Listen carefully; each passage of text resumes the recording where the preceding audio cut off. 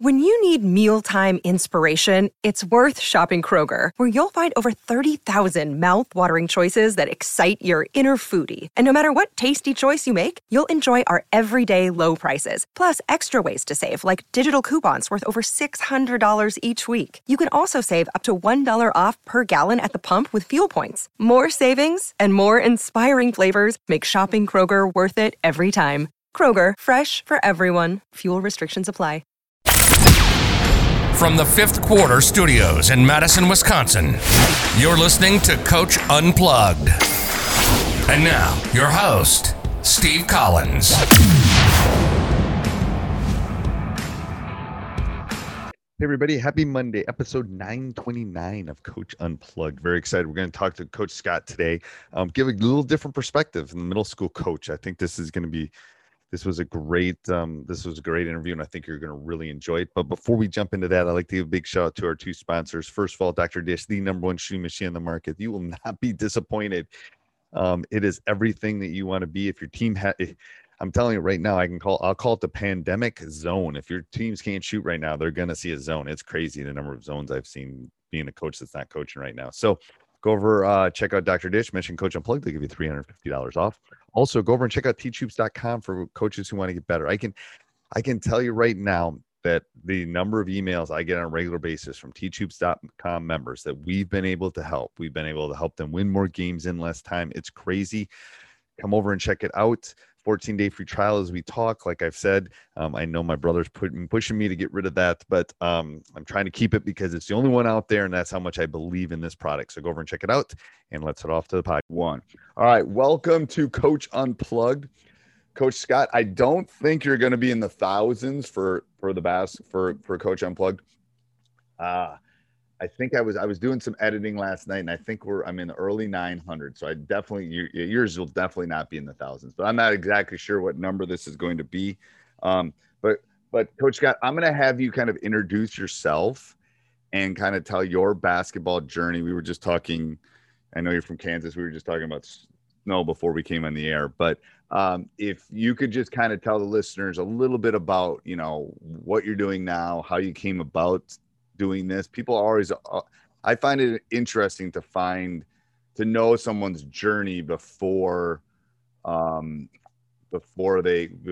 became a coach and stuff like that. I was reading about Coach Chaney. I'm going to date this a little bit, but Coach Chaney, the former Temple coach, just recently died, and I was reading about kind of how his journey kind of was. It was very intriguing about how he did morning practices and why he did that, and his journey and things before he became a coach led to that. So anyway, that was the longest introduction I've probably done in a year. But all right, Coach Scott, introduce yourself and kind of tell people where you coach, kind of your basketball journey, and we'll go from there. First, Coach Collins, thanks for having me here. I'm honored and excited to be a part of this. I'm Cade Scott, 31 years old, from Hays, Kansas. I teach and coach 7th and 8th grade. Okay, so first of all, two things. First of all, he is a puppy. I was making fun of him before that. But where in Kansas? I always would like to learn new locations. Where in Kansas? So I can't just say Hays, Kansas, because that's a very small town. I need to say northwestern Kansas. Okay. So how far are you from Kansas? How far are you? Okay, that makes sense. What's the biggest town? What's the biggest town? Okay, so Wichita is 2 hours southeast of us. We are 4 hours west of Kansas City. Okay. Smack dab in the middle of Denver and Kansas City. Oh, that's not bad then. I love Denver. Yeah. Oh, yeah. So you go to Wyoming much? No, not Wyoming, but we do make it to Colorado quite a bit. Yeah, I would think. I love Colorado. Are you a skier? No, but I've been to Breckenridge in the summer, which just is great. Oh, it is, isn't it? Don't tell people. Like, I tell people the ski hills are a gem in the summer. Yeah. Like, what do you mean? I go to it's gorgeous. It's like my wife and I aren't really skiers, but we love that in the summer. But okay, so I got a sense of where you are now. Okay. So okay, Nebraska, good. Yep. All right. Perfect. Keep going. Sorry. And I played basketball from 5 all the way up to my senior year, and it wasn't, I would say, my main sport. My main sport is football. And I never thought of myself, I always thought of myself as going to be a teacher and a coach when I was growing up, but I never thought of myself as going to be a basketball coach and it be my main coaching gig. Right. But I always liked it and always, got to the gym. My dad was a teacher, so he always opened up the gym for me. But again, I never saw myself as I'm telling you, other than the vaccine, us maybe getting vaccines sooner, teachers don't have a lot of fringe benefits.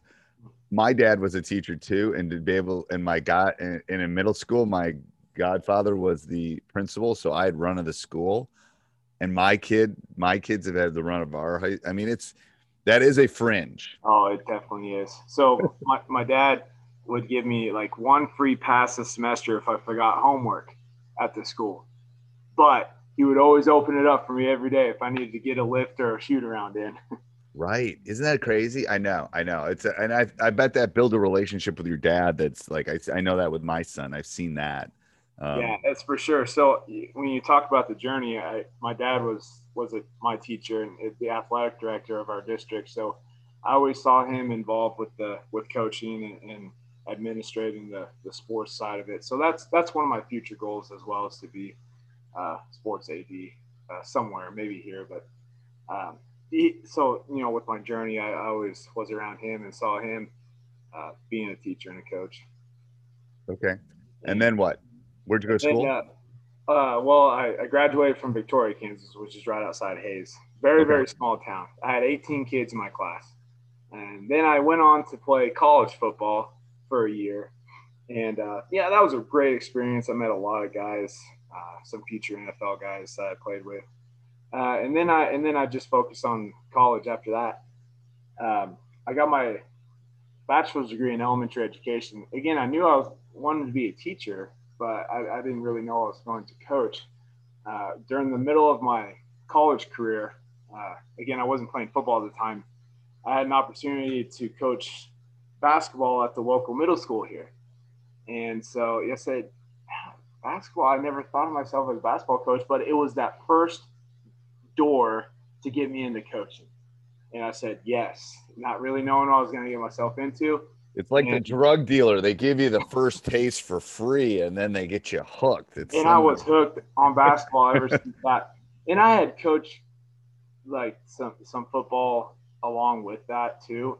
But in the back of my mind, I was like, during the season and then after the season, like, I love coaching basketball. It was just, I wanted to get to the next season so quickly. And I was an assistant coach, coaching the B team. So I hadn't really had a head coaching experience yet until my first teaching job when I graduated college. And the principal offered me the junior high boys head coach. And again, it was like that hook there. I said, yeah, I want in. And so there's my first job as a 22-year-old coaching the 7th and 8th grade boys basketball at a very small school in Kansas. And so what do you think? I got a couple questions. What do you think your next step is? Do you want to be a high school coach? You said you wanted to be an AD maybe. Yeah. I won't tell you to get your head checked to get an AD, but go ahead. Okay. I don't see myself moving up to high school anytime soon. I have 4 kids at home, very young kids. So I want to be involved as much as I can with their lives and maybe just stay at the middle school level here. Okay. Who's been influential people in your coaching?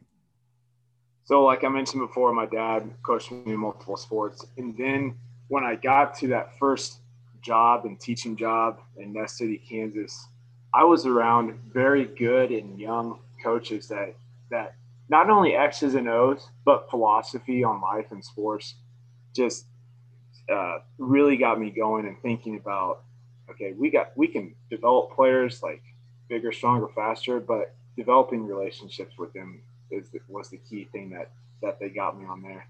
Because being a young coach, you're like, I want to get them good shooters. I want to have good X's and O's. But then they just helped me realize that we need to build that relationship or it's not going to work.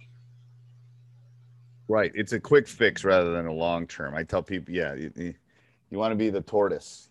They win the race. Yeah. So you wrote that Jim Boone, who I think is, I've had him on my podcast, unbelievable, Mr. Two Pack Line. Yeah, because Coach Bennett is a number, and Coach Boone would probably even say it. But anyway, how was he influential? So I purchased his online pack line certification course from Coach Tube, and yep, he not only talked about the pack line, but just other defensive philosophies and just overall basketball philosophies that really I started putting into my practices day one this year. Just about how motivating players in and out of practice, and just going from drill to drill, and just trying to get the best and focusing on details of each individual player. It was a game changer, I think. Yeah, I mean, he's unbelievable. Now, you wrote in your thing, in your pre-interview questionnaire thing, that you had great football coaches growing up. Did they influence your basketball coaching? Yeah, I believe so. I've taken some things that my high school football coaches have kind of implemented in their practices and their philosophies about just a brotherhood, building, type relationship with your teammates, like how you need to be there and be accountable for your teammates. That you learn on the football field. I transfer that to telling my boys that here on the basketball court. I say we got to play for each other, not just for yourself, but playing for each other, because overall that'll help win your games and championships. Right. So let's talk about practicing. How do you structure your practice? I know that was something that we had talked about before we came on air. Is there anything, so walk me through a typical practice. Okay. So we practice after school, and here in Hayes, there's not very many gyms. So I have the gym. Hey everybody, hope you're enjoying the podcast. Just real quick shout out to teachhoops.com, who allows us to keep this thing going. We're over 600 and almost 700 podcasts. Go over and support us, and by supporting teachhoops.com, they allow us to do this. Go over and subscribe wherever you like this, and leave a review. Those 5-star reviews do me a lot. I know they take time to fill out and do, and they mean a ton to me and to everyone that helps us here at Coach Market. So let's head back to the podcast. To myself with 20 kids for 1 hour. Okay. So hold on. So I'm going to dive into that a little bit more. For 1 hour, 20 kids. How many baskets? 6. Okay. And then at the last 30 minutes, we share it with the 8th grade. So you do have a full court, but there's a curtain down the middle of it with 3 baskets. Okay. And so that's how our gym looks. We have a big school, but we have one gym, and that's how it's just going to have to be, I guess. So we do the best with what we have. Right. And what does that cause you to do? Because I think a lot of coaches have this issue. So what that causes me to do is think of how I can utilize those 6 goals with those 20 kids before the 8th grade comes in. So we do a lot of, like I mentioned in that Wildcat V, just some individual skill on those, just getting as many reps as I can before I go and share the gym. Right. So in shooting drills in where they can get multiple shots in a short amount of time, working on closeouts, working on defensive philosophy type stuff, boxing out, just utilizing that space that we have for the limited amount of time that we have. And it's just you? And I have an assistant coach, yeah. Oh, you do? That helps a little bit, right? That, yeah. Well, I think coaches are jealous of time, so it seems like time is one of your biggest obstacles. Yeah. So just an hour and a half a day, and we're getting into the part of the season now where we have about 2 games a week, 2 practices a week. So now we're really crunching for that practice time, but before we head out for a game. Okay, so give me 3 things at practice that you think are unique or that you do. So this was kind of a Coach Boone thing, but whenever we go to a drill, like I'll explain the drill and then I'll say the drill name, and then they'll repeat the drill name and clap. That way they know exactly what they're doing.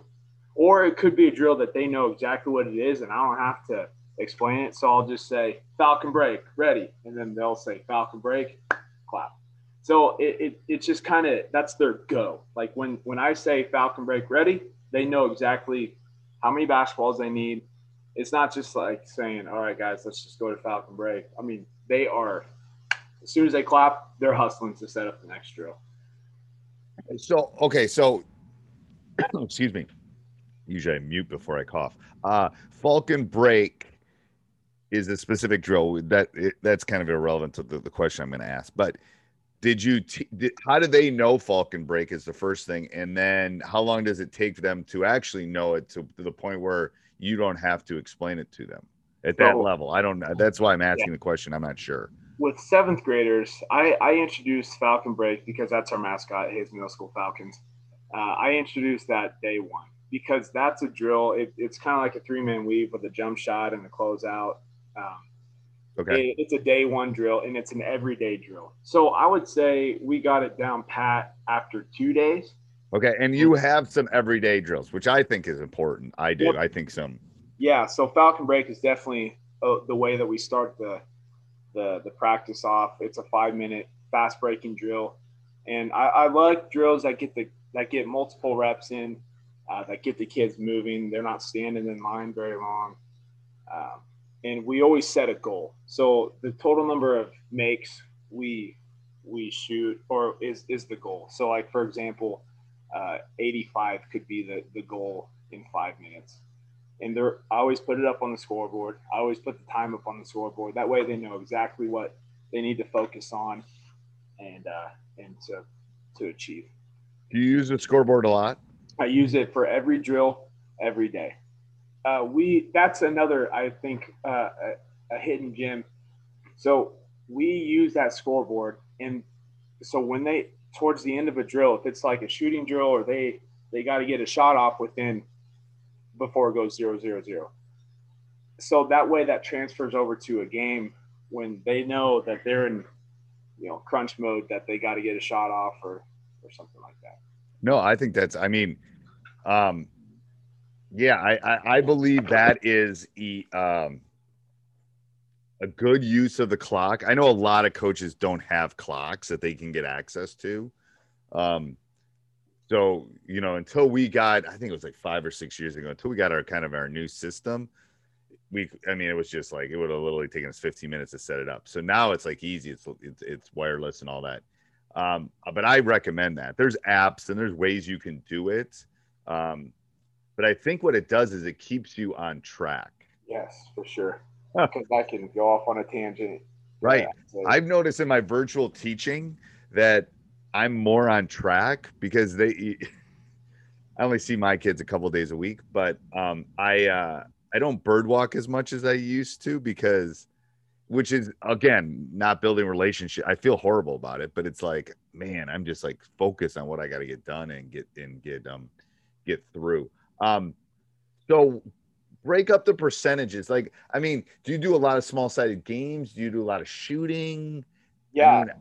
With that percentages, I was reading a tweet or a thread, or it might have been on Facebook, a thread, I can't remember, but a thread that the coaches were supposed to break down, was it 60-40 defense, offense?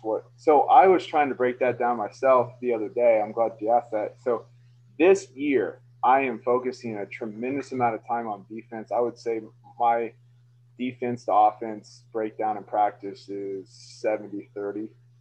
So we really focus on the defense.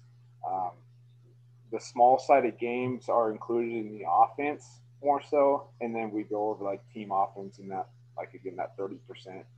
But when we're talking that 70% of defense, it's shell drill, it's pack line, the specifics like getting in your gap, getting in the pack, some box out drills, some close out drills, just stuff like that. So you have 20 kids. Do all 20 go to every game? Yeah. So with those 20 kids, it's split up with an A and a B team. Okay. And so I'm considered the head coach of the whole team. I have an assistant who, he's the head coach of the B team during the B game. Okay. And so it's 10 and 10. Yep, that's how we have it set up. That's really good, actually. 10's good. 10's good at that age level. Yep. I mean, ideally at that age level, you'd be at like eight probably. Yeah. But the problem is sickness, injury, reasons they can't. I mean, that's the issue. It's like, yeah, you can always count on a kid being gone. So that's actually, I should correct that. I keep 21. right. There's always a kid gone. Yeah, but And you it's always easier for you a do, don't you? You always have some somebody sick or somebody, Yep. yeah, somebody's 35th wedding anniversary. Or, I don't know. There's always something. Trust me, I know. All right, I love that.